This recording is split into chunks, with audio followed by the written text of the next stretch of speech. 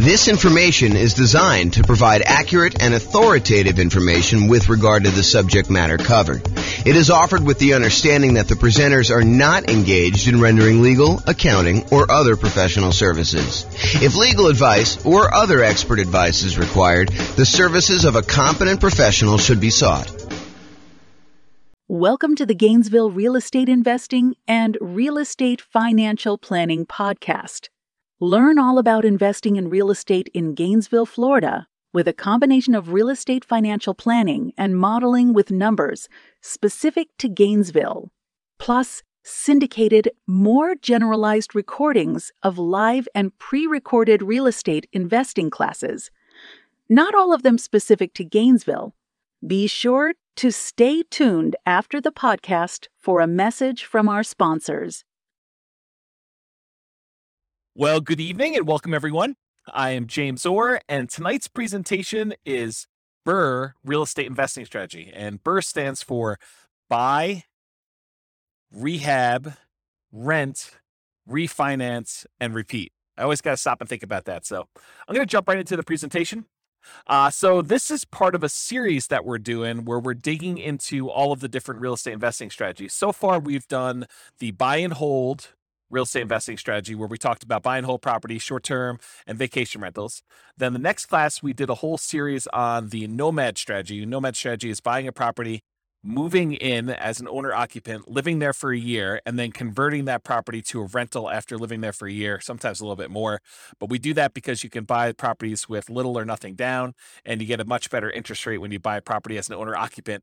So that one is the nomad strategy. We covered an entire class on that and all the variations, including nomad by proxy, nomad with house hacking, nomad to short-term rental or vacation rental, nomad with lease option exit, and the ultimate real estate agent retirement plan. And so all of those are covered in nomad. I'll reference some numbers tonight for that, but if you want to go watch the whole video on that, you should go watch that whole nomad series.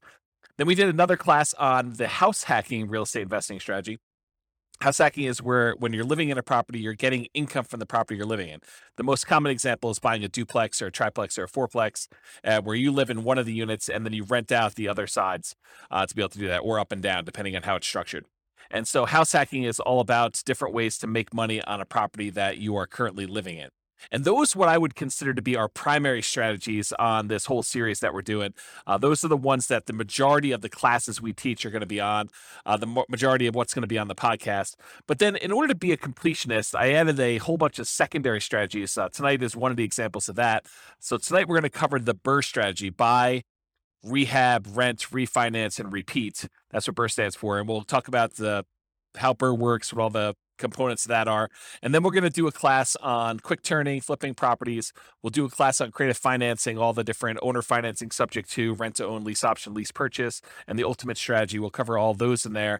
Do a class on wholesaling and wholetailing, do a class on options and option auction, and then tax liens and tax deeds.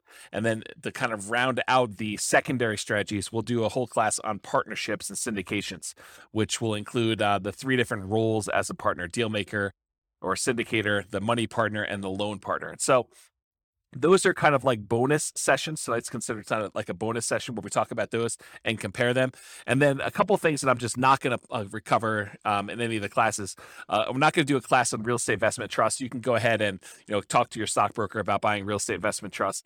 And some topics that people often ask me about that I'm like, hey, James, why aren't you covering probate or short sales or foreclosures or pre-foreclosures? It's because they sort of are already included in the other strategies as we go through them. They're not like their own unique strategy. They're like ways to find deals in many cases. So that's why we're not going to cover those separately. But those are the classes we have. Each one of these will have its own separate, structured class like we've been doing here. So if you want to go back and watch those, you can, and reference them as needed.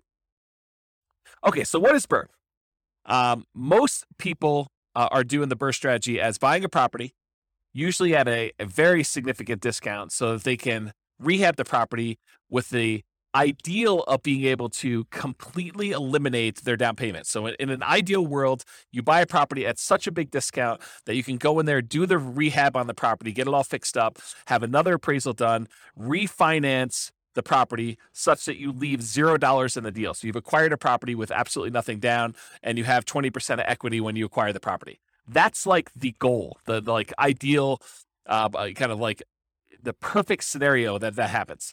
Now, in reality, it rarely happens that way where you're able to get a deal where you have completely eliminated your down payment. It's much more likely for you to leave, 1, 2, 3, 4, 5, maybe 10% of the price of the property in the deal when you do that. So when you do your refinance, you're usually going to leave a little bit of money in the deal, unless you happen to find an exceptional deal, or the market changes and you're able to find these types of deals where you're able to do that. So that's what the BRRRR strategy is about.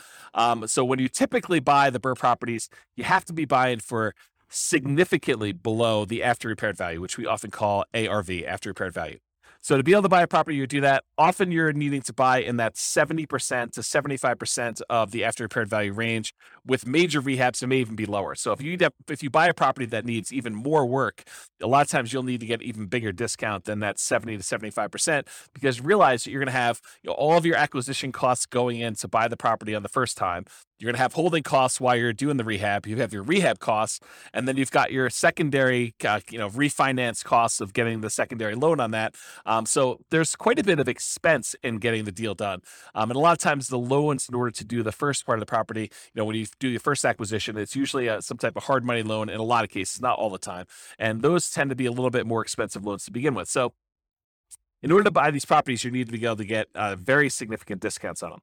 There are two flavors of BRRRR that I kind of like to think about. And just so you know where I'm coming from, BRRRR used to be my primary strategy. So a long time ago, when I first started getting involved in real estate investing, this was the strategy I went to first. And I used the strategy for a long time until I switched to other strategies, but primarily buy and hold and a little bit of nomading is primarily what I've been focused on lately.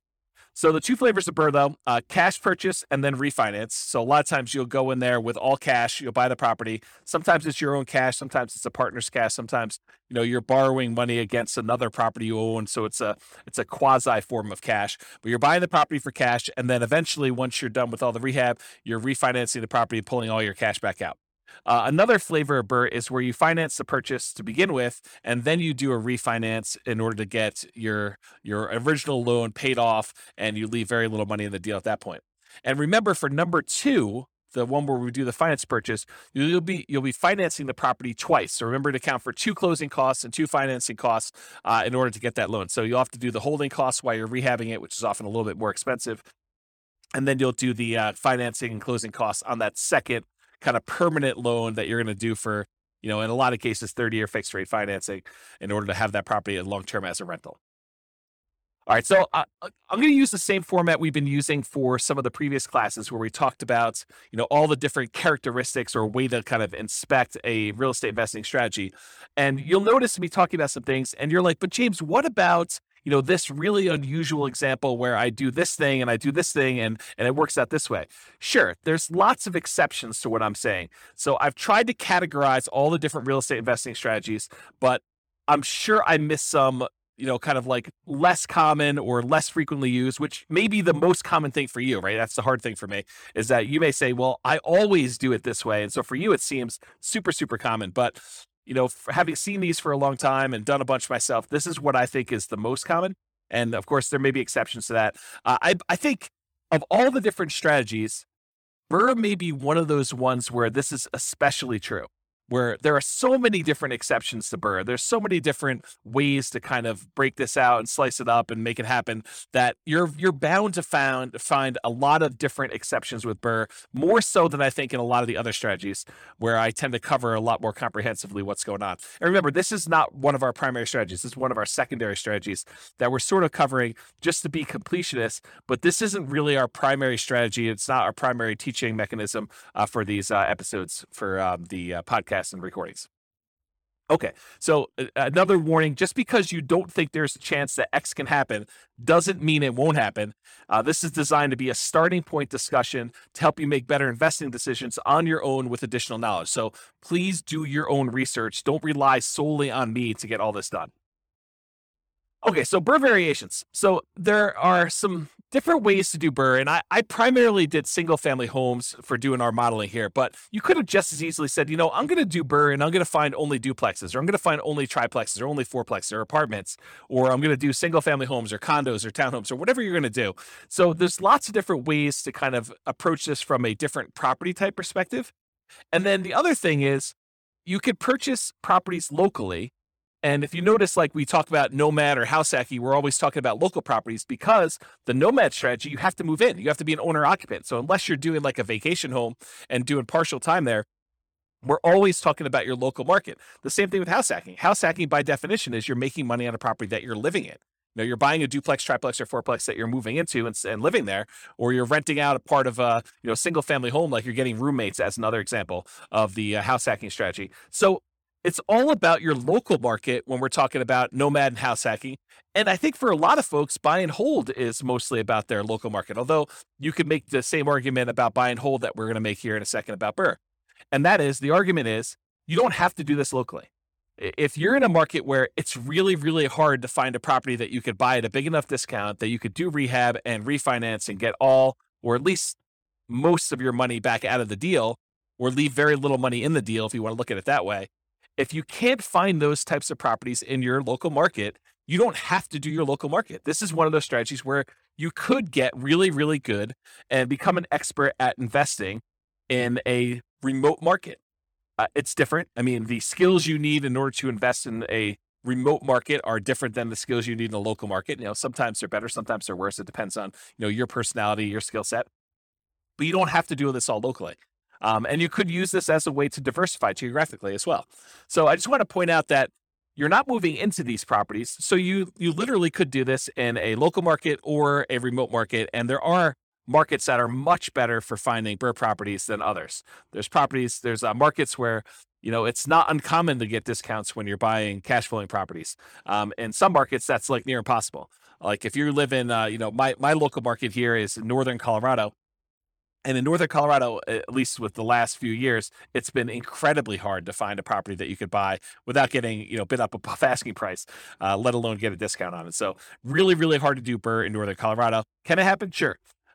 You're probably not doing it where you leave nothing in the deal, but there's exceptions to everything I say. So as I say that, there's probably someone listening to this being like, well, I just did one. So yeah, there's exceptions to all those, but there's a lot better markets where you can go find properties where you could buy at a pretty big discount, rehab the property, and leave little or no money in the deal. So you don't have to do it locally.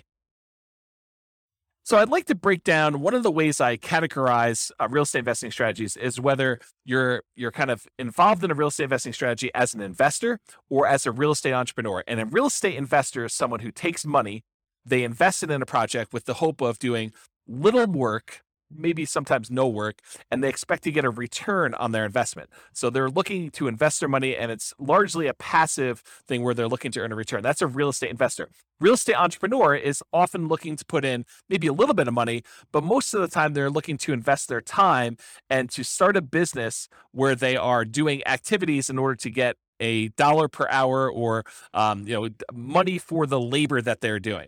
And BRRRR is on the spectrum, because it's not exactly black or white thing, right? Because even if you're doing buy and hold investing, you're putting money into the deal, but you're also having to put in some effort to acquire the property and get the property set up and get a property manager in place or do all the property management yourself. So even though there's there's a spectrum of these things where sometimes you're putting in a lot more work or a lot less work, BRRRR is one of those ones where you're putting in a lot more work. And in most cases, since you're trying to put little or no money in the deal, you're trading your labor, you're trading your time, your efforts, and trying to get that. So BRRRR is really more of a real estate entrepreneur activity than a real estate investing activity. So let's talk about money required. So in an ideal world, like if all the stars aligned and everything went your way, you would have $0 left in the deal. Right? You'd actually go buy a property at a big enough discount.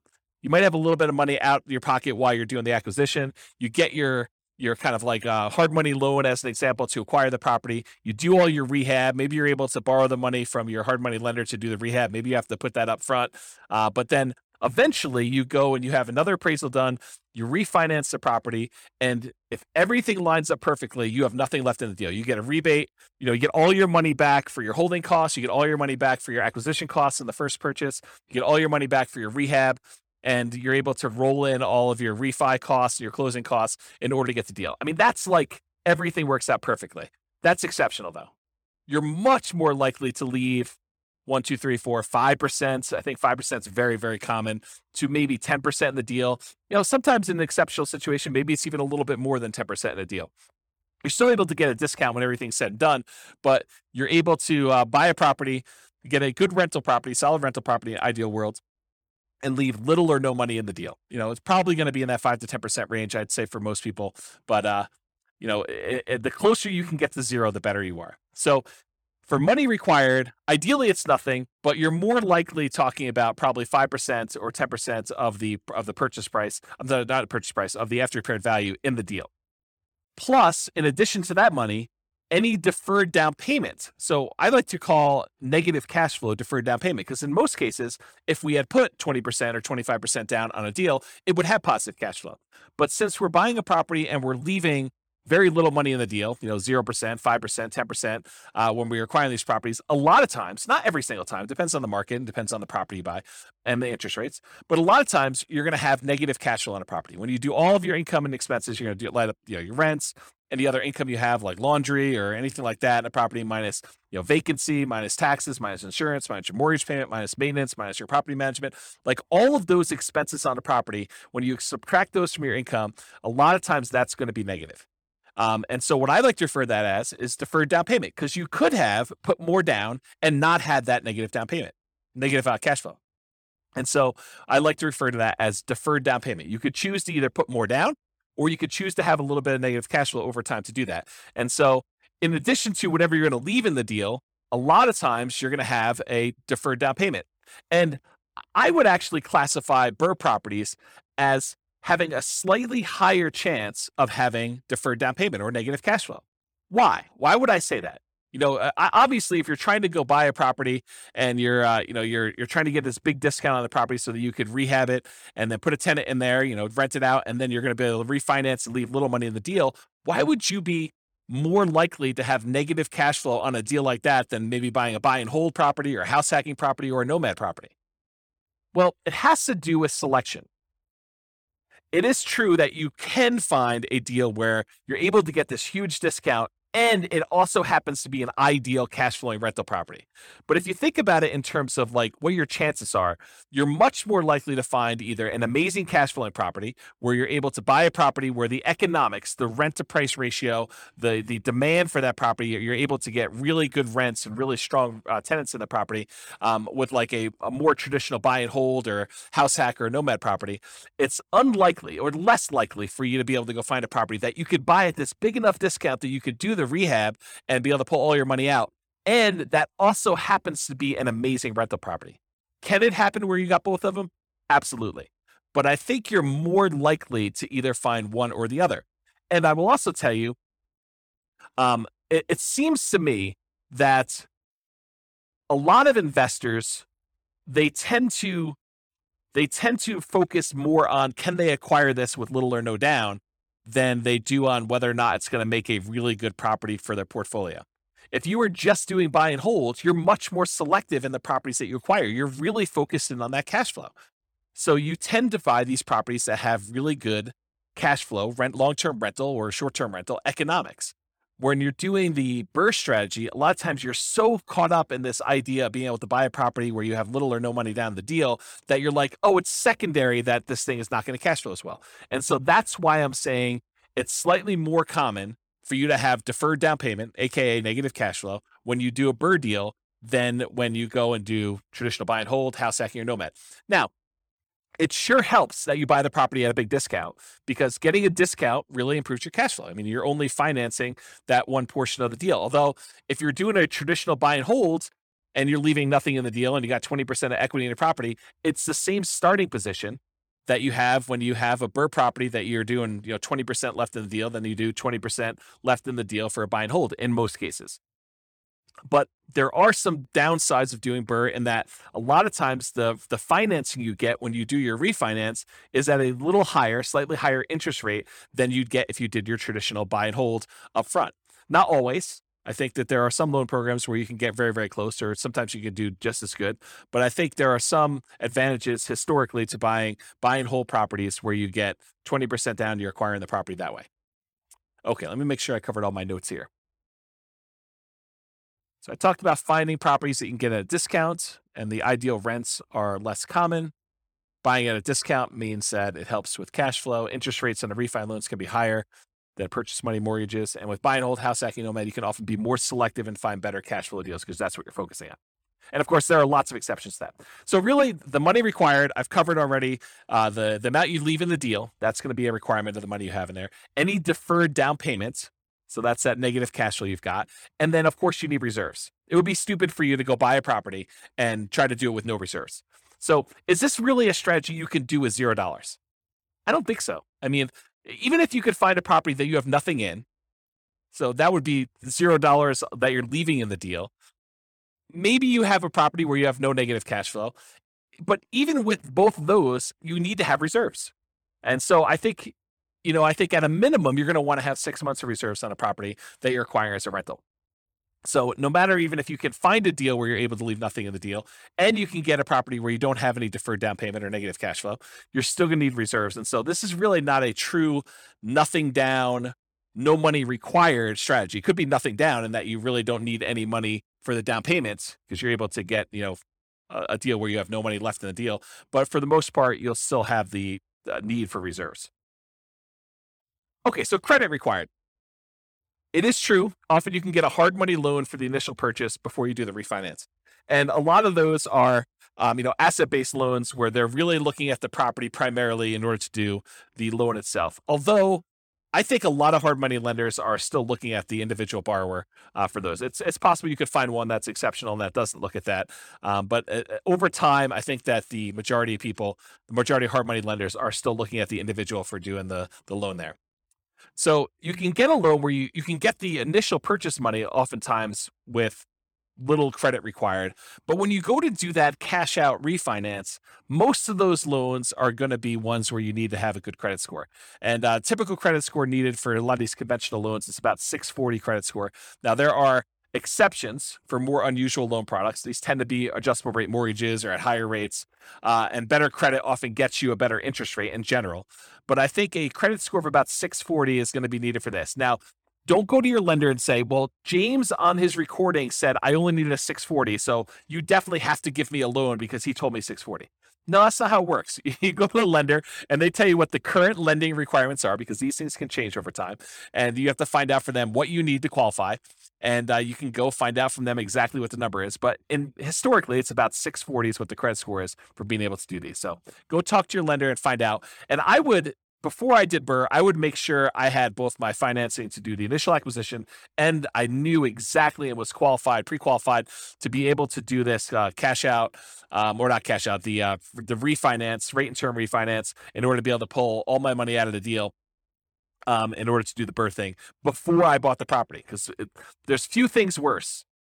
I guess there's some strategy you can do, but there are a few things worse in my mind than going through all the work of thinking you're going to buy this property, rehab it, thinking you're going to convert it to a rental, only to find out that you could not get this rehab loan after you've done all the labor and gotten in the deal. So you can still probably sell it and make money, but a lot of extra effort to do that. Okay, some less common situations. If you find a lender doing more creative lending, that's a possibility as well. Or if you're buying without a loan, all cash, a credit score is not required. So if you're trying to buy these properties, I guess that's technically not BRRRR because you're not doing the refi in the end. But sometimes people buy properties at a discount just to convert them to straight rentals. And sometimes people are buying those just for cash. So that's the case there. But that really wouldn't be BRRRR because BRRRR involves the refi. All right, so what are the skills required in order to do the BRRRR strategy? And if you compare this to some of the previous classes we taught on buy and hold, house hacking, nomad, those types of things, you'll notice that BRRRR has some additional requirements, some different additional skills that are required. So the primary skills required for doing BRRRR are, number one, you need to analyze deals. You need to be able to do the deal analysis for once you're done doing the rehab and you have your refinance done, will it cash flow? And also the deal analysis to say, okay, I'm going to acquire this property. Here are the costs for doing my rehab. Here are the costs for doing my holding costs. Here's the initial acquisition costs. Here's my refinance costs, and then how much will I have in the deal? And then go do your deal analysis after that. So that's a skill you need, deal analysis skill. In addition to that, you need rehab estimating skills, or you need to hire someone who has rehab estimating skills in order to help you find out how much it's going to cost you to take this property that you just bought at this big discount and do all the work required in order to make it a good long-term buy and hold property. So you need someone who can estimate what work is required and how much it will cost to do that. In addition to that, you need to be able to find discounted deals that also cash flow. And in my opinion, this should not be overlooked. This is probably one of the main things that you're being compensated for by being able to find these deals. This is, the equity you're earning by doing this is being able to find deeply discounted deals that you could do the rehab and be in the property for very little or nothing, down on after the refi, and that will also cash flow once you're out of the deal. Once you're done with your refi. So I think you need to be able to find those types of deals, and I think that's an exceptional skill to have. In addition to that, you need to be able to acquire the property, and then you need to do the refi financing. So you need to be able to do whatever acquisition financing you line up, hard money loans or private money or your own cash, and then you need to be able to do the refi financing in order to be able to do that. It's another skill. And then different than the rehab estimating, you need to be able to either do the rehab yourself or you need to be able to manage a rehab team. So you need to be the person that swings the hammer and goes in there, does all the work, brings in the subs if you have those guys doing certain things, or you need to be the person that, manages a team of other people that are doing all that work for you. And then in addition to that, once you convert the property to a long-term rental, you need all the traditional skills of property management. And again, that's either you doing the property management yourself directly or you hiring a professional property manager, and then you need the skills of being able to manage the manager. So I have a note here, skills of property management can vary depending on whether you're managing long-term rentals yourself, hiring a property manager, or doing short-term rentals. So 3 different types of management skills depending on which way you're going.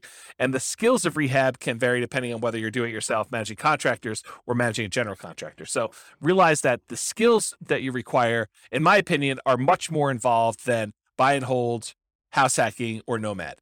I think this is a much more active, much more real estate entrepreneurial activity, and it requires more skills and higher levels of skill than a lot of the other strategies would.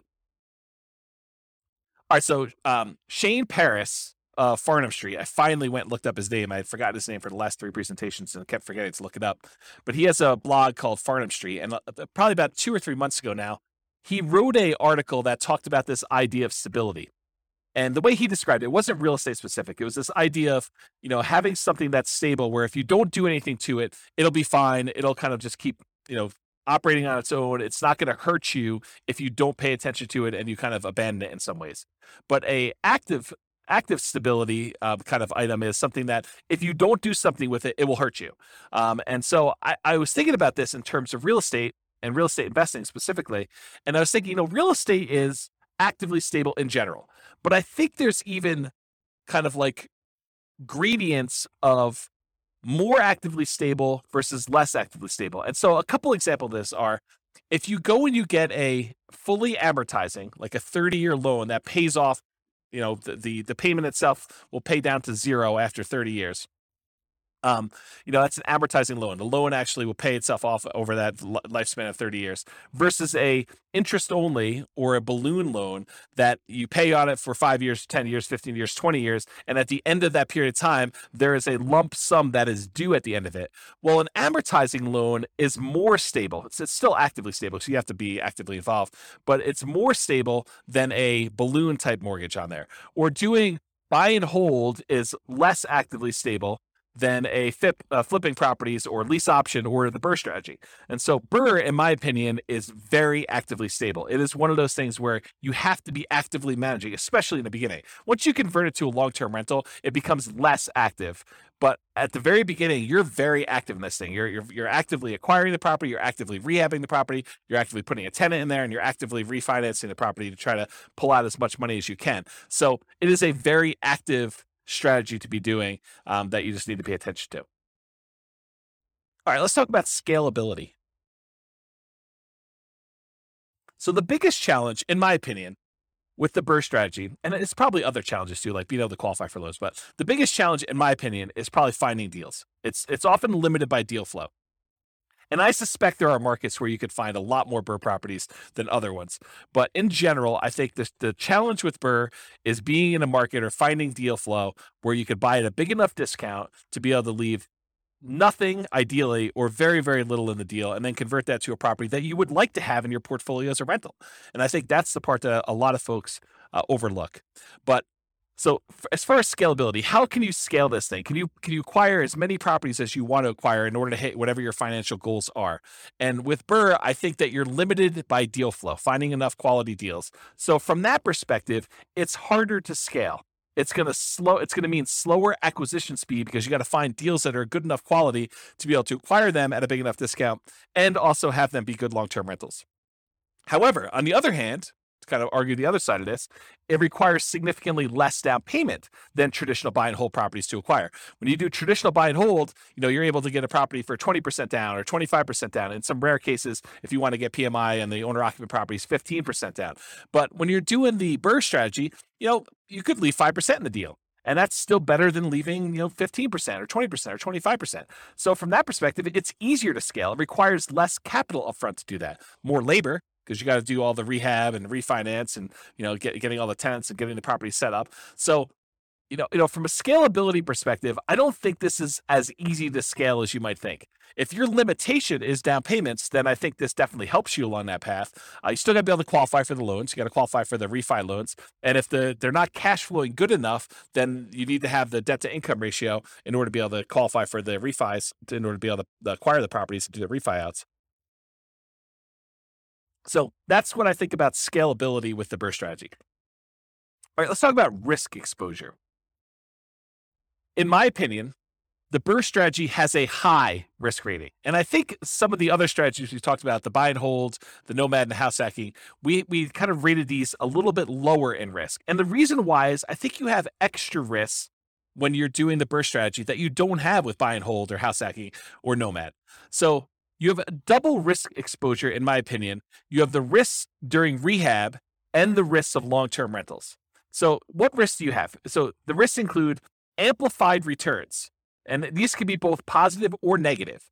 But whenever you have a small down payment, it amplifies the returns. So if you have a little amount of money invested and you make a return on it, a positive return on it, the returns look larger because the amount of money you made is on a small amount. But it goes the other way too. If you have a loss, if you have negative cash flow or the property value goes down or you have something happens to the property, you have a negative return on that, that also gets amplified because you had a small amount of money in the deal. So you can get amplified returns with the BRRRR strategy, just like you can with the nomad strategy, or in some cases house hacking if you're putting little down when you're buying these owner occupant properties. So that's the same risk we'd see there, but you see it with BRRRR because a lot of times you have nothing in the deal or very little in the deal. In addition to that, I believe you have an increased likelihood of negative cash flow, those deferred down payments we talked about when I talked about money required. And the reason why is you have small or no down payments in the deal. So a lot of times, you're leaving little money in the deal, and that's why you have a little bit of deferred down payment. If you had put more down, you wouldn't have the negative cash flow. But because you decided to buy a property and try to do a refi where you left no money in the deal, then a lot of times you have some negative cash flow there. In addition to that, you have limited selection of the ideal cash flowing properties. Really, one of the characteristics of trying to do BRRRR is finding those properties you can get at a big enough discount where you're able to leave little or no money in the deal. So a lot of times those don't cash flow nearly as well. And so you have a limited selection of these ideal cash flowing properties because they also need to meet the criteria of needing rehab and being able to buy them at a big enough discount where it makes sense to do those.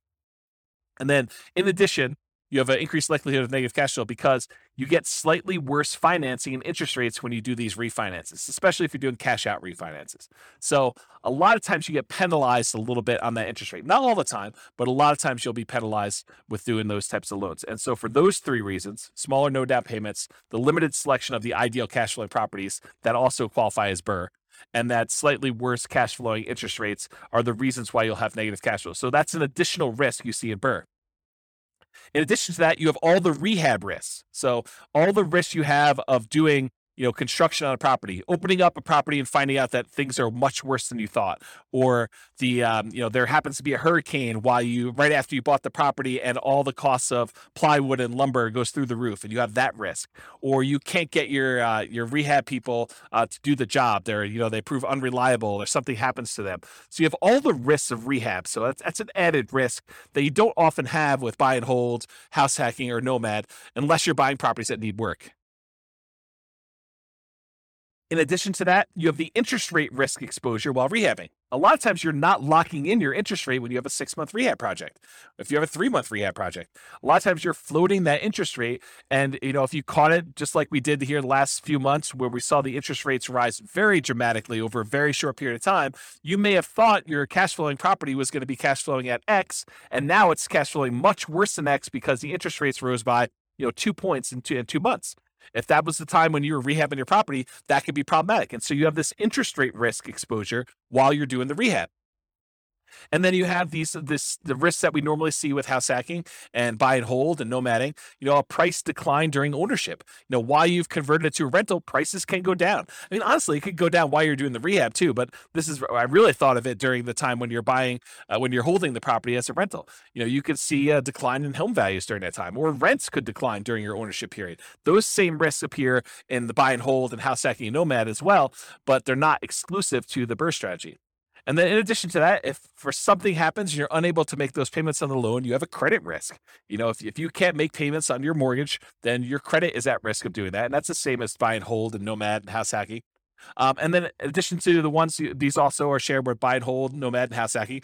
You have the typical tenant property management risk. You have the risk of being sued for violating fair housing. People say you discriminate against them by, trying to put a tenant in the property, or someone slips and falls in your property. You have those risks as well. And some of these can be offset by some insurance, but at the same time, you do have those risks doing BRRRR. Some of them are unique to BRRRR, like the rehab risks and interest rate risks while doing the rehab, and probably increased likelihood of negative cash flow. But some of them are shared across all their strategies as well. That's why I think BRRRR has a higher risk rating, which I would consider just high in general, but it's higher than buy and hold, nomad, and house hacking, in my opinion. So let's talk about profit speed, how quickly you can get at money, and what's the magnitude of the money you can get at. So if you've never seen this before, this is my return quadrants. And it basically shows the 4 different primary areas of return that you get from rental properties, plus the return you get from reserves, and then we sum them up. So the ones on the right-hand side are more like cash now. That's cash flow and tax benefits, depreciation, cash flow from depreciation. And then on the left-hand side is more like cash later, appreciation and debt pay down. So those tend to be, right side is more immediate money. The left side is more like wealth building sort of thing. And then the ones on top, appreciation and cash flow, those are more speculative. They're relying on the market to perform well. You're relying on rents to continue to go up and stay where they are, or property values to continue to go up as you want to see appreciation there. And if the market goes down, we see a drop in prices, you'll have some negative appreciation there. Or if rents don't hold up, if we see a decline in rents or a kind of pullback in rents, you might see your cash flow dip or go negative if it's really close.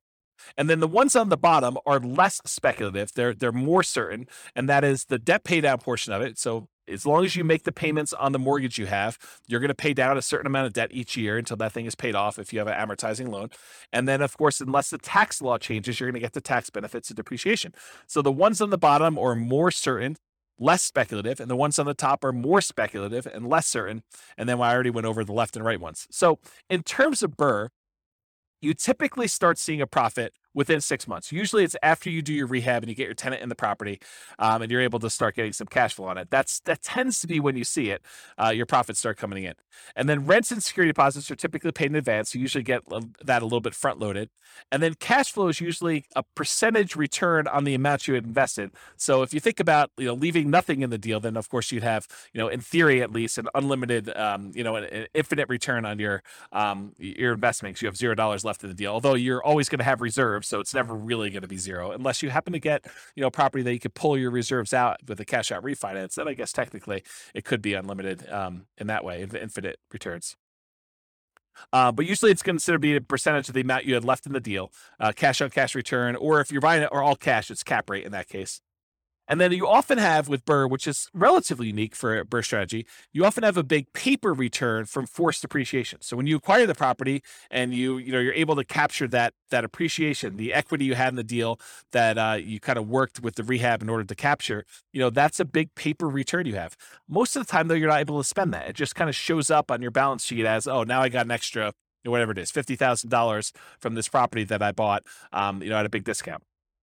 And then you have cash flow from depreciation, and that could be cash flow with each paycheck So you can go to your employer and say, hey, I'd like to change my exemptions because I know I'm going to have this depreciation benefit and I don't need to pay in as much in taxes on my paycheck, so I can get a little bit more from each paycheck when I do that. Or you can get it at the end of the year in the terms of tax savings, whether you pay in less if you owe money, or that you actually get a rebate at the end of the year if you didn't make any adjustments, and you usually get a rebate because your exemptions are not set up the way they should be. Okay, so that's profit speed. So how do you find these BRRRR deals? Because I think that's one of the biggest challenges with this strategy. So the most common methods for finding BRRRR properties is going to be inside the MLS, for sale by owner, and wholesalers. So you can find deals that need a lot of work listed for sale in the MLS. You can find them there. You can also find people that are looking to sell their property for sale by owner. They have opted not to list it in the MLS. And there's really two subgroups of these for sale by owner groups. There's the ones that are actively marketing their property. These are the for sale by owners that are putting a sign in the yard, or they're putting their property up on Zillow or Craigslist or Redfin or wherever they're putting their property to advertise it. And then you have the other group, which is the hidden for sale by owners. And these are the guys that they may not be actively marketing their property, and they may not even really know they want to sell, but now you've put marketing in front of them. They're like, well, I might consider selling my property. Or you network with somebody, you're at your church, or you're at a club or something like that, and you're talking to people about your business of trying to find properties that need rehab. And someone says, well, I have a property that needs a lot of work. We had tenants in it, and the tenants trashed the place, and now I'd like to acquire that property. Now I'd like to sell that property rather. And you're like, well, I'd be interested in buying it. And so they could be hidden in that way, that you have to find either through marketing, putting out, ads or postcards, or, pay-per-click, or any of those strategies. We'll cover those in another class, but all the different strategies for marketing in order to find sellers for sale by owners, or you could do through networking, being out and about and talking to people about what you do. And then the third group is wholesalers. Wholesalers are usually the ones doing the marketing. In some cases, they're providing properties inside the MLS, although a lot of wholesalers are doing direct mail or pay-per-click or have a website, and they're marketing, or they're doing networking, and they're trying to find deals, and then they're finding the deals, putting them under contract, and then they're assigning the rights of their contract to you in exchange for a fee. So that's really what wholesaling is. And those are probably the most common methods for you to find BRRRR properties. Now, you can find BRRRR properties in other ways. You could do auctions. You could find foreclosure auctions or IRS auctions, or, other types of like DEA, drug seized houses or stuff like that you could buy at auction. Or in some cases, a bank may have properties that they've taken back in foreclosure, and they've got that the bank actually owns, real estate owned by the bank, and they may be willing to sell you the property. So that's a more unusual method. Or maybe you go and you find a property where the seller hasn't been paying their taxes, and you're able to buy a tax lien on the property. And after waiting a while, the seller opts, or the owner of the property opts not to pay their taxes, and you're able to foreclose on the property with your tax lien, and you're able to acquire property that way. So another more unusual strategy, I'd say highly unusual to do a strategy that way in most cases, but those are other ways for you to find the BRRRR type deals. All right, so searching for BRRRR deals, you need to find two things. And I've said this before many times today, but basically you're looking for deeply discounted property that you could buy, fix up, and then pull out as much money as you can, and great cash flowing property after its rehab. And in my opinion, most investors are going to let the second criteria, where they are most concerned about the cash flowing property, they're going to let that one slip, because they believe, hey, if I could just get a great deal with nothing down, that's worth it for me. And yeah, it's not the best property for cash flow, but that's okay, because I'm able to buy this property with very little in the deal, and that's more important to me. Depending on what you're trying to accomplish, that may not be the best strategy, and we could show numbers for that probably in another class, but that may be short-sighted. But I think that's the truth, that most people are going to be much more concerned with being able to find the property that they could buy with very little money in the deal or no money in the deal, and that's going to be the most important criteria. So you need to be able to find those two things, both a deeply discounted property and one that has great cash flow.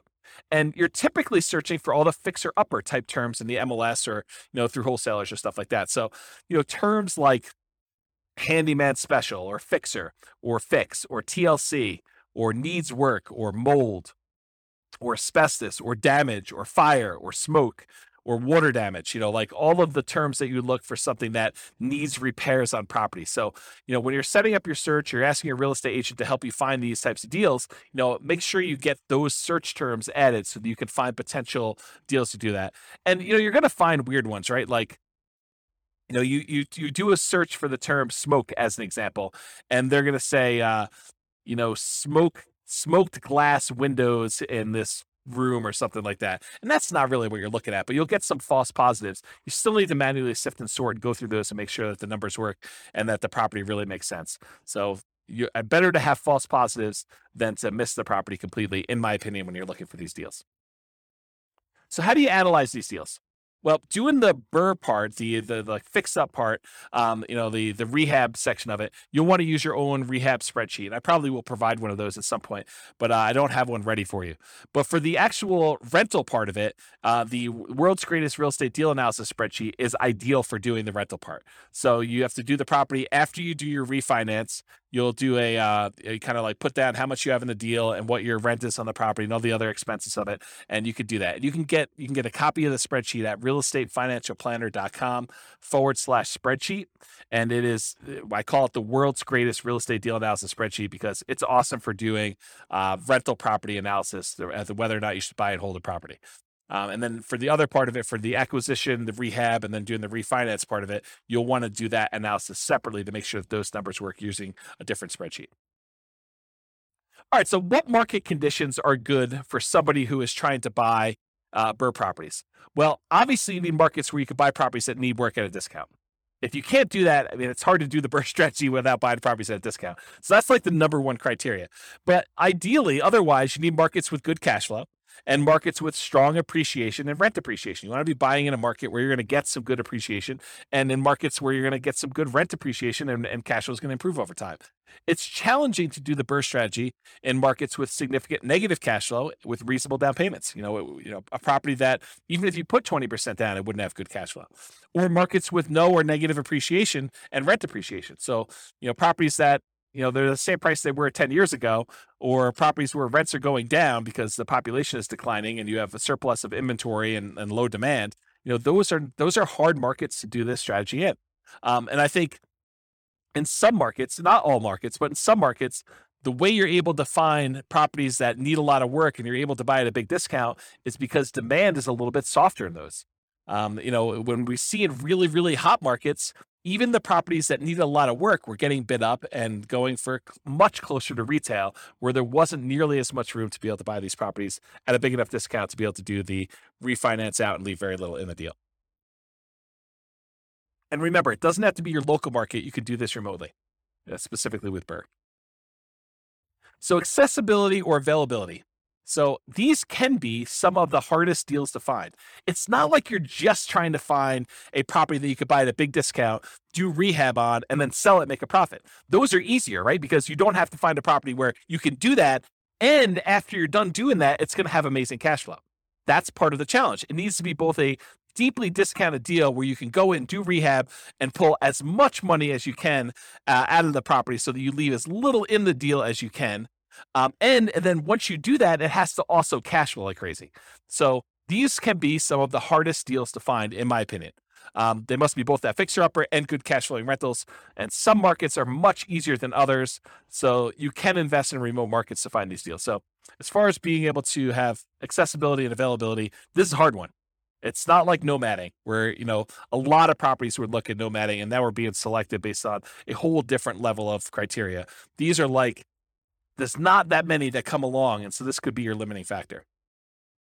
So can you use your retirement account to do BRRRR strategies? Yeah, you can use your retirement account to invest in BRRRR strategies with a self-directed retirement account because you're not moving into the property. You're not living in the property. You will be limited in the amount of rehab that you could do directly if you're using your own retirement account, because I don't think you're supposed to be doing the labor on your properties that you're doing that. There may be some exceptions with some types of self-directed retirement accounts, but in general, you're not supposed to be doing the labor yourself. So you could be limited in what you could do with that.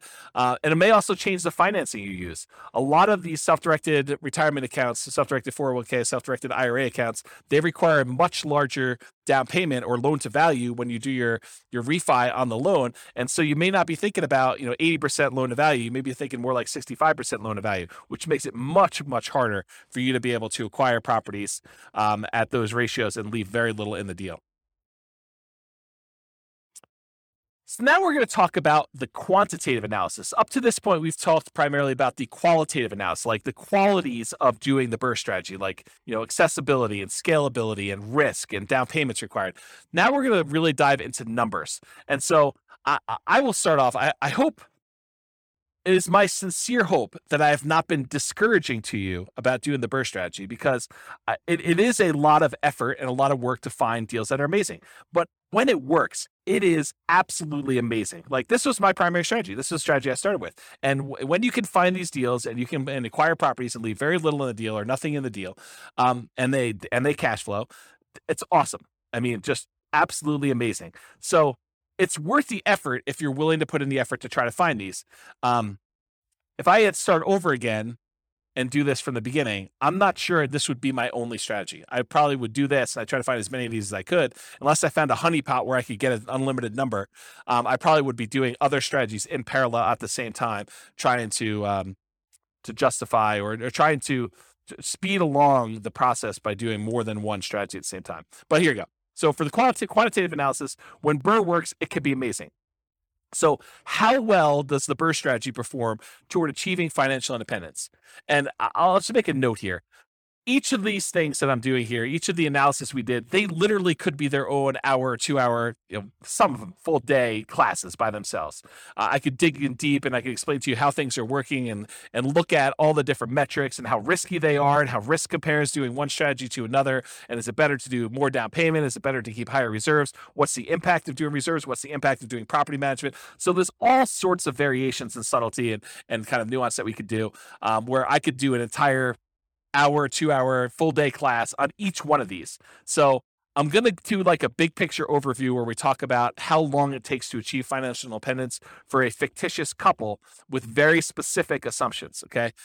It is naive, though, to generalize these results. Don't think, oh, it is always that way, because when James did his analysis, in this example with Norm and Norma, which is who we're kind of using to prototype through a lot of this modeling, when he did those analysis with them, it seemed like this was better. Well, this won't always be better for everyone in every situation. If Norm and Norma were in a different real estate market, or they were saving a different amount, or they had different income or different debt to income ratios, all those things would impact their results. And so in that case, something may be better another way than what we're saying here. So don't generalize this and say it's always better to do X or it's always better to do Y. I think that would be foolish for you to do. Okay. So, I'm going to use the same properties we've been using throughout all the different examples, even though I could make a really strong case that you're not as likely to find properties that have both the discount or rehab capability and the cash flowing attributes that we've been using for the traditional buy and hold, house hacking, and nomad that we've used in the previous classes. I am going to, for tonight, just to try to make it a closer apples to apples comparison. It's not the same, but just to try to make it closer, I'm going to use the exact same property with the same economics, same price, same rent, same taxes, same insurance kind of expenses to do that. You could make a case that the properties are going to be a little bit worse. Maybe they're a little cheaper. Maybe they're, you're able to get a property that's, is a little bit less expensive than you would otherwise pick, or maybe they're more expensive. There's lots of different reasons why they would be different. But for the sake of simplifying as much as I can, I'm using the same property. You would still be limited by your 45% debt to income ratio, any down payments that you're leaving in the property, so I'll show you some examples of those, and having reserves. So it's not like you can do an unlimited number of these, right? And part of it's going to be you trying to find, it's still limited by 45% debt to income, and you're still limited by whatever amount you're leaving in the deal, and you're still limited by having reserves. I think I use 6 months reserves to be able to do these because I think that's a prudent number to use. And so I'm going to do 3 different cases of BRRRR. I'm going to do a situation where they leave nothing in the deal. That's like the ideal situation where they actually are able to do this and not have any money left in the deal. I'm going to do one where they leave 5% in the deal, and I'm going to do ones where they leave 10% left in the deal. And I'll show you how long it takes Norm and Norma, our kind of prototypical modeling people, how long it takes them to achieve financial independence with those 3 cases with our assumptions there. But let's first define what financial independence actually means mathematically. So Financial independence is when your investments, in this case, mostly rental properties, although a little bit comes from other things like their stock market account, but it's when your investments can provide you with your minimum target monthly income in retirement.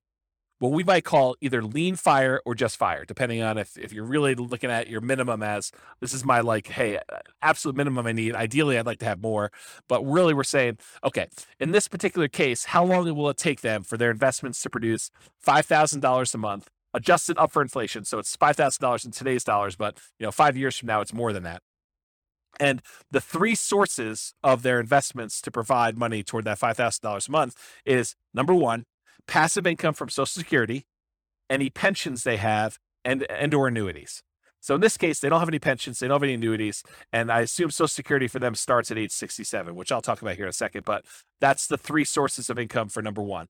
Number two, net cash flow from rentals. So this is primarily what they're going to be relying on. They're looking to have the cash flow after all their expenses on their properties. So all the rents and any extra income they've got coming from property like laundry money or something like that, minus principal, interest, taxes, insurance, maintenance, vacancy, property management, if they had any. In this case, they're managing the properties themselves. So anything, all their income minus all those expenses is their net cash flow on their rentals.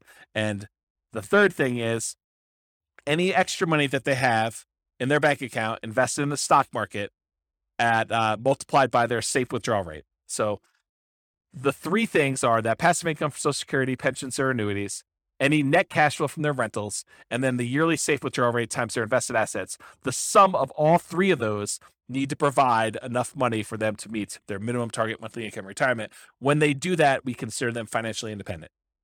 Okay? So, all these are changeable assumptions. You can go to your city. I'll send you a link in the show notes here, but it's realestatefinancialplanner.com/model. And it allows you to pick a city. And in that city, it has examples of some of these scenarios, and just go click through and you'll be able to change all these assumptions. But in this case, here are the assumptions I use. They're all changeable. So this is Norm and Norma. They're married. They're both 21 years old. They've recently graduated from college, and they're working in a technology department of a large healthcare business. They have a total of $10,000 saved up, not $10,000 each, $10,000 total between the two of them. They earn combined between the two of them $72,000 per year. So basically, they're earning about $18 per hour, working 2,000 hours per year, or $36,000 per year each. Combined, it's $72,000. An important side note, BRRRR is like getting a second job, right? I mean, all the effort of going in and finding the property, doing the rehab or overseeing the rehab, getting the tenant, and then refinancing the property. It's really extra. It's like a job, right? It's like real estate entrepreneurship. So really, we should be comparing this to, these guys, if they're going to do buy and hold or house hacking or nomad or something like that, it really should be, it's be more fair to kind of compare it to them doing that, plus having an extra job where they have this extra income coming in. But we didn't do it that way. And so, the numbers are going to be great for BRRRR, because if you can do the BRRRR strategy, it looks awesome. And I'll show you that here in a second. But really, it's a slightly unfair comparison because they're doing a lot of labor. It's a very active type of investing strategy. And it really should be compared to them doing another job. But I didn't do it that way. They are saving about $1,000 per month before they buy any houses. And in the case of BRRRR, they're not buying any owner-occupant properties. They're continuing to rent while they do the BRRRR strategy to acquire rentals. They're obsessed about achieving financial independence so that they can retire early. They want to do FIRE. They want to find their best path to financial independence together. And best doesn't always mean fastest. Sometimes it's fast, but less risk. So we'll talk about that in another class. We won't have time to talk about it tonight. They're both going to take Social Security at age 67. So at age 67, Social Security does kick in. And Social Security is estimated based on them working until age 67, which if they achieve financial independence, they technically stop working in my modeling. So the modeling is a little bit less conservative in that way. But honestly, if they achieve financial independence before they're 67, it really doesn't matter that Social Security kicked in. It just kind of boosts them. But they already achieved financial independence if they did that. And if they hadn't by then it really is legit that they worked till 67 anyway. So it's good in that way.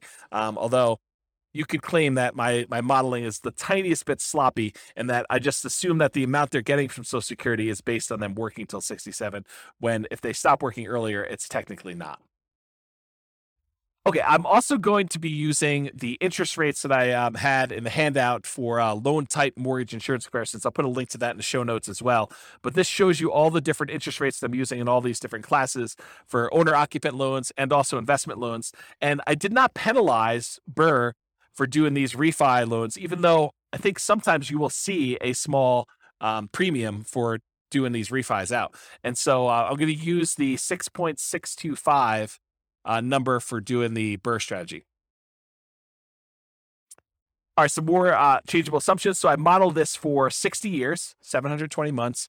We assume their tax rate, their effective income tax rate for calculating the cash flow from depreciation is 17.85%. We assumed it's a 3% inflation rate. That's the long-term average. The Fed's target rate is 2%. I happen to be recording this in a time of really high inflation, and so the numbers seem really, really low. But over a very long period of time, that's a good number to use, 3%. We're using that 6.625% mortgage interest rate. It's 20% equity rate and term refi. So we're using the number as if they're doing a rate and term refi with 20% equity. I'm using a best case with no penalty to the rate. For their safe withdrawal rate, we assume that they have a 4% yearly safe withdrawal rate. If you want to go read up on the Trinity study or 4% safe withdrawal rate, you can go read about that online. And then we assume that they need $5,000 in target monthly income retirement in today's dollars to do that. Ideally, their ideal number is $10,000 a month, although we're not using that in tonight's presentation at all. Okay. All right, so let's talk a little bit about the property. So the property assumptions, and these are all changeable as well. It's a $375,000 property, and it goes up at a rate of 3% per year. So the property values are going up at the same rate as inflation. They're going to do either leaving nothing in the deal, having 20% equity, leaving 5% in the deal, having about 15% equity, leaving 10% in the deal, and then they're going to do that rate and term refinance. So those are the three options we're going to run, whether they are able to leave nothing in there, leave 5% in there, or leave 10% in there.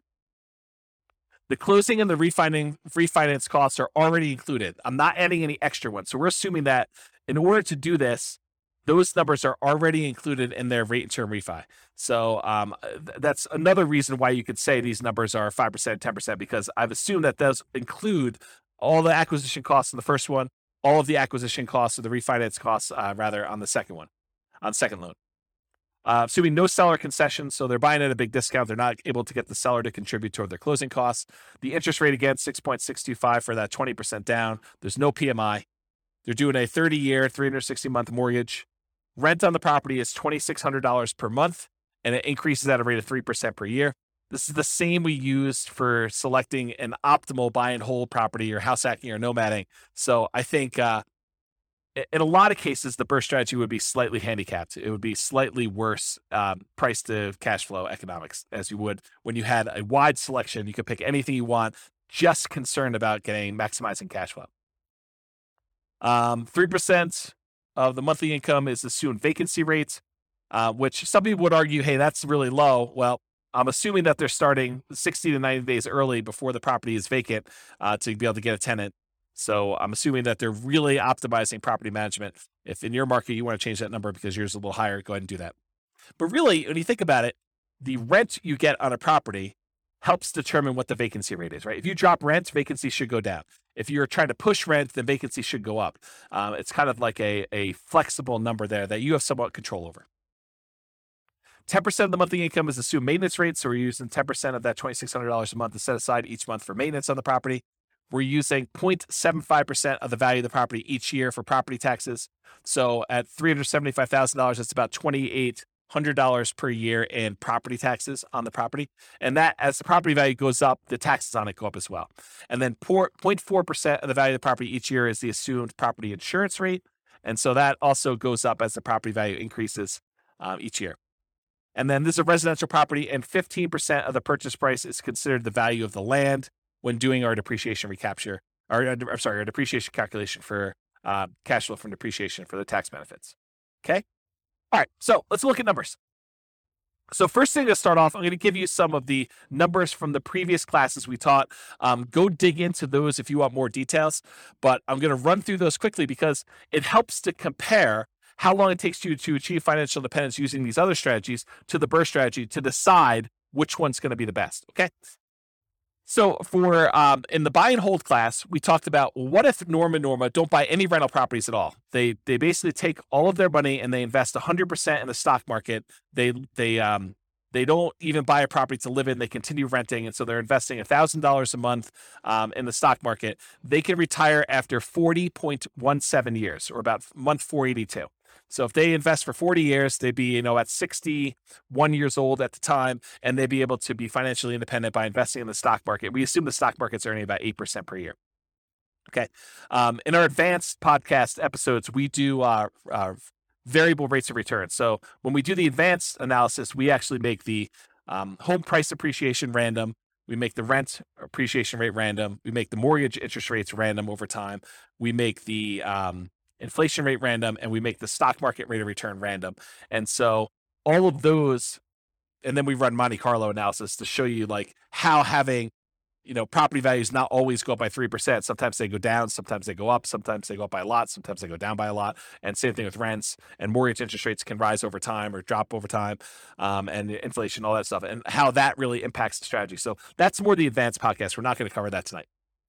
Okay, so if they just invest in stocks, though, it takes about 40 years. They'd be about 61 years old by the time they reach financial independence. This is from the buy and hold class. These are all the different scenarios we ran through for buy and hold. We did everything from them buying just an owner-occupant property to live in and otherwise investing in stocks. That takes them about 33 years, or about 7 years faster than not buying the owner-occupant property and just investing in stocks. We did a whole bunch of stuff on buying, 10 rental properties. I think we did 20% down, 25% down, and 15% down. And those take about 30 years, 28 years, 30 years, somewhere in that ballpark, in order for them to be financially independent.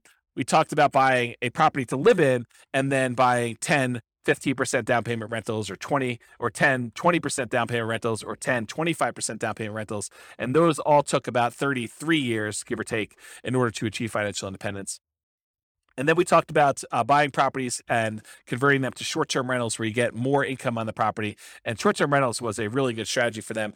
They were able to be financially independent in about 25 years, or about 24 years, or about 25 years, depending on how much they put down, 20%, 15%, or 25%. And then we did buying an owner-occupant property to live in and also buying short-term rentals. And that's take a little bit longer. So it's better for them to keep renting and just do the short-term rentals if they're really trying to optimize for financial independence. Okay, so those are all the different numbers for the buy and hold. These are the numbers summarized for the Nomad class. So go look at the Nomad class for watching this. But if they buy 10 Nomad properties, so basically they buy a property with 5% down, they move in, they live there for a year, or however long it takes them to save up their next 5% and be able to qualify for the loan. Then they buy their next property with 5% down. They convert the last one to a rental, and they live in the next one for a year, or however long it takes them to save up their down payment and be able to qualify for the loan from debt to income. And so they move in, they live there for a year, or however long it takes, then they buy their next property, and they convert the last one to a rental. They do that until they have 10 properties. Okay. And if they do that, it takes them 27 years to be able to be financially independent. Okay. If they do like a mix between the Nomad strategy and buying discounted properties that they could do some fix up and capture some equity with, it takes them a little less than 20 years to do it with that strategy. If they buy 10 properties and instead of them moving in, they have someone else move in on their behalf, like, their kids who go to college, they buy properties for them each year and they have them move each year, or they do it with their parents who want to live near them and be their grandkids or something like that. But if they do what we call Nomad by proxy, where we have someone else move in on their behalf, it takes them about a little less than 18 years to achieve financial independence doing that. If they do the Nomad strategy where they're nomading each year, but once they convert it to a rental, they convert it to a short-term rental, not doing just traditional long-term rentals, it takes them about 13 years or so in order to be able to be financially independent if they do that. If they do Nomad, but they also get a roommate, they house hack, that takes them about 22 years to do it with one roommate, takes them about 20 years with two roommates, takes them about 18 years with three roommates, or it takes them about 17 years with four roommates. Okay. And then if they're short on down payment, they can use a strategy called Nomad with lease option in order to have a tenant buyer come in after they move out of the property and try to buy the property from them after they've leased it for a year, 2 or 3. And they're able to use the non-refundable option fee in order to put the down payment to provide that from them. That takes about 32 years or so for them to be financially independent using that strategy. Or if you have a real estate license and you're able to buy a property to move into for yourself and you get a rebate back because you have earned a commission when you buy your own properties, then you could do that. And that takes about 26 years for you to be financially independent if you happen to have a real estate license and you're doing that strategy. That's the ultimate real estate agent retirement plan. It's combining Nomad with you having a real estate license. Okay. So if you want more information on that, go watch the Nomad class, but I'm going to use those numbers here at the end. So I wanted to run through what they were. And then here's the house hacking numbers. We really have 5 different groups for house hacking. And basically, if I remember correctly, how did I do this? If they're doing Nomad with house hacking, there's certain numbers there. And then if we did, and there's different roommates. So we have house hacking with 1 roommate, 2 roommates, 3 roommates, 4 roommates. And that's buying one property and doing it. It takes them 394 months, 373 months, 334 months, or 304 months to do that, depending on how many roommates they have. The lowest one is the one where they have 4 roommates. Or if they buy one property and they house hack, but then they buy additional rental properties, 10, 15% down rentals or 10, 20% down rentals, it's shorter for them to do that, 357 months to be able to acquire properties that way. Or if they have different roommates and they're buying the rental properties there, really the fastest one is going to be 273 months. And that is it's tied for them either having 3 roommates or 4 roommates and putting 25% down. So I'll just try to summarize those. If you really want to dig into that, go watch that class and go in the show notes and look at the handout so you can see a lot more details. But there's a whole bunch of different data up here for different numbers and different situations. This is why it could literally be a whole day to do like one of these, because I could go into detail and really dig into what's happening and why. Okay, so let's do the second to last slide here. And this one shows a combination of all of the different time to achieve financial independence from all the different classes that we've done so far. So on the left-hand side here, if you're looking at the handouts or you happen to be watching the video, on the left-hand side are all the buy and hold strategies. Those are kind of highlighted in this green area. Then there's another section of a variety of Nomad strategies. Then there's a section highlighted in orange that show you all the Nomad with house hacking strategies. Then there's a couple extra Nomad type strategies. And then there's a red box, which is the BRRRR strategy, which I'm going to get to here in a second. And then all here on the right-hand side are the rest of the house hacking varieties that we covered in the house hacking class. So jumping right into the number for BRRRR, if you do the BRRRR strategy and you do the one where you leave nothing in the deal, then it takes you 11.7 years, about 141 months to achieve your minimum target monthly income in retirement. So achieving financial independence that way. And by you, I mean Norm and Norma with their very specific set of assumptions.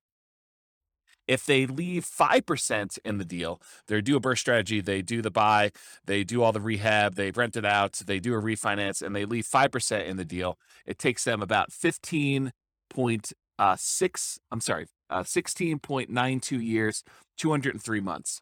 It's hidden behind the thing on the slide deck, so it's hard for me to read. But it's 203 months is how long it takes to do that. If they do and they leave 10% in the deal, then it takes them 21.75 years, or about 261 months, in order to be able to achieve financial independence. So it's much easier if you could see this visually. So if you're watching the video, pause the screen and kind of compare the strategy that you're considering to some other strategies that you're like also considering, or that you're like, I'm curious about this one. But if you look at it, BRRRR tends to be one of the better strategies, by far. I mean, and when BRRRR works, BRRRR is amazing. So if you look at this, BRRRR kind of crushes a lot of these, especially if you can do ones where you leave nothing in the deal. The next closest one is probably doing Nomad, where you convert them to short-term rentals. So the number one, the best one to do is BRRRR with nothing in the deal. The next best one, though, is doing Nomad and then converting them to short-term rentals. And the other Nomads, they tend to do really, really well. Like all the Nomads with house hacking, Nomad by proxy, Nomad fixer-upper, which is kind of like a slight variation of BRRRR. It's not exactly BRRRR, but you're fixing up properties, trying to get them at a discount. So if you look at those, though, BRRRR and Nomad are both really, really good. House hacking is probably the next best one. depending on which one you do. And then, of course, traditional buy and hold is still amazing. It's a lot better than doing stocks, but it is not as good as a lot of the nomad ones, a lot of the house hacking ones. And so of the ones we've covered so far, and we've got a bunch of other classes to cover, including, fixer uppers and quick turning properties and other strategies like that, which we'll cover in future classes. But if you look at those, BRRRR does really, really well. So I would encourage you to take some time and look at the video or look at the handouts from the show notes and kind of compare these to yourself. Also, just as a side note, we are going through and doing like each individual case and diving deep into that particular strategy. So for example, we'll dive deep into Norma buying 20% down payment rentals, or Norma buying 25% down payment rentals. And then we're going to do each one of those as its own separate podcast episode for the Real Estate Financial Planner podcast. So go check out those if you really want to do a deep dive into the specifics of those, where we look at more than just this minimum target monthly income in retirement. Okay. All right. So let's finish up here. So in conclusion, when I do by modeling, the assumptions I use matter a lot, right? Like if we use a slightly different property, if we didn't use $375,000 as an example, if we use $200,000 properties, the numbers could be very different. If we use a different price to rent ratio, they could be very different. If they were saving at a different rate, it would be very different. If they had a different income, their debt to income ratios would be very different, and it could impact their ability to qualify for loans and slow that down or speed it up. So the assumptions I use for modeling matter a lot. It's not okay. It's not encouraged. It's not desired for you to go and take the modeling I did and extrapolate that out and say, it is always best to do a nothing down BRRRR deal, or nomad with short-term rentals, nomad to short-term rentals. Like, there could be situations where those are not the fastest strategies, okay? So if you change any of the assumptions, like the income or expenses or market conditions, like the appreciation rate or rent appreciation rate or price or interest rate or vacancy rate or maintenance or property management or taxes or insurance, they could change all these things. The stock market rate of return could change it. It could also change the kind of risk profile you have of doing these strategies. Your target monthly income in retirement, the fact that they needed $5,000, if they needed $6,000, it could impact things.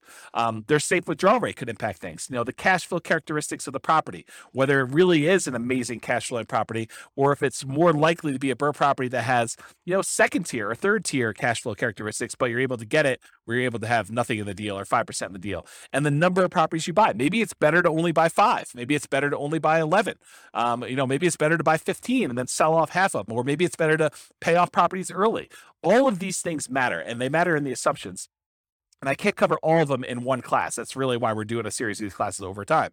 So the strategies that work best in your market or that market for Norma may differ from yours and vice versa. So you can't just automatically assume that. You really need to go plug in your own numbers and do some math for your own specific situation. And you can do that at the realestatefinancialplanner.com/model. Just pick your city, and it's kind of like a starting point with a lot of the assumptions. But any of the assumptions we use are changeable. And so you can go ahead and change those to better match what you're trying to accomplish and what your numbers look more like. Okay?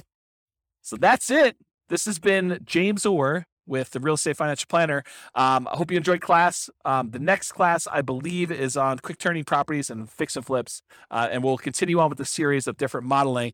And hopefully we'll get through those, and then we'll be able to move on to some more meaty topics about how to implement some of these strategies, rather than more of this kind of like big picture strategy sort of like kind of class. So hope you have a great night. Thanks so much. Bye-bye for now. With home prices up, mortgage interest rates up, and rents up, but not quite enough to counteract the higher prices and interest rates. Cash flow on rental properties in Gainesville is harder than ever. Book a call with the Real Estate Financial Planner to apply our proprietary 88 strategies to improve cash flow on your rentals. See the show notes for a link to schedule your call and improve your cash flow today.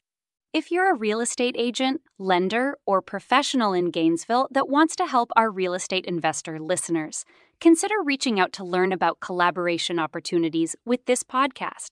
We'd love to add more value to our listeners by having you assist our investors buy, sell, and finance their real estate investments. See the show notes to schedule a call to discuss collaboration opportunities.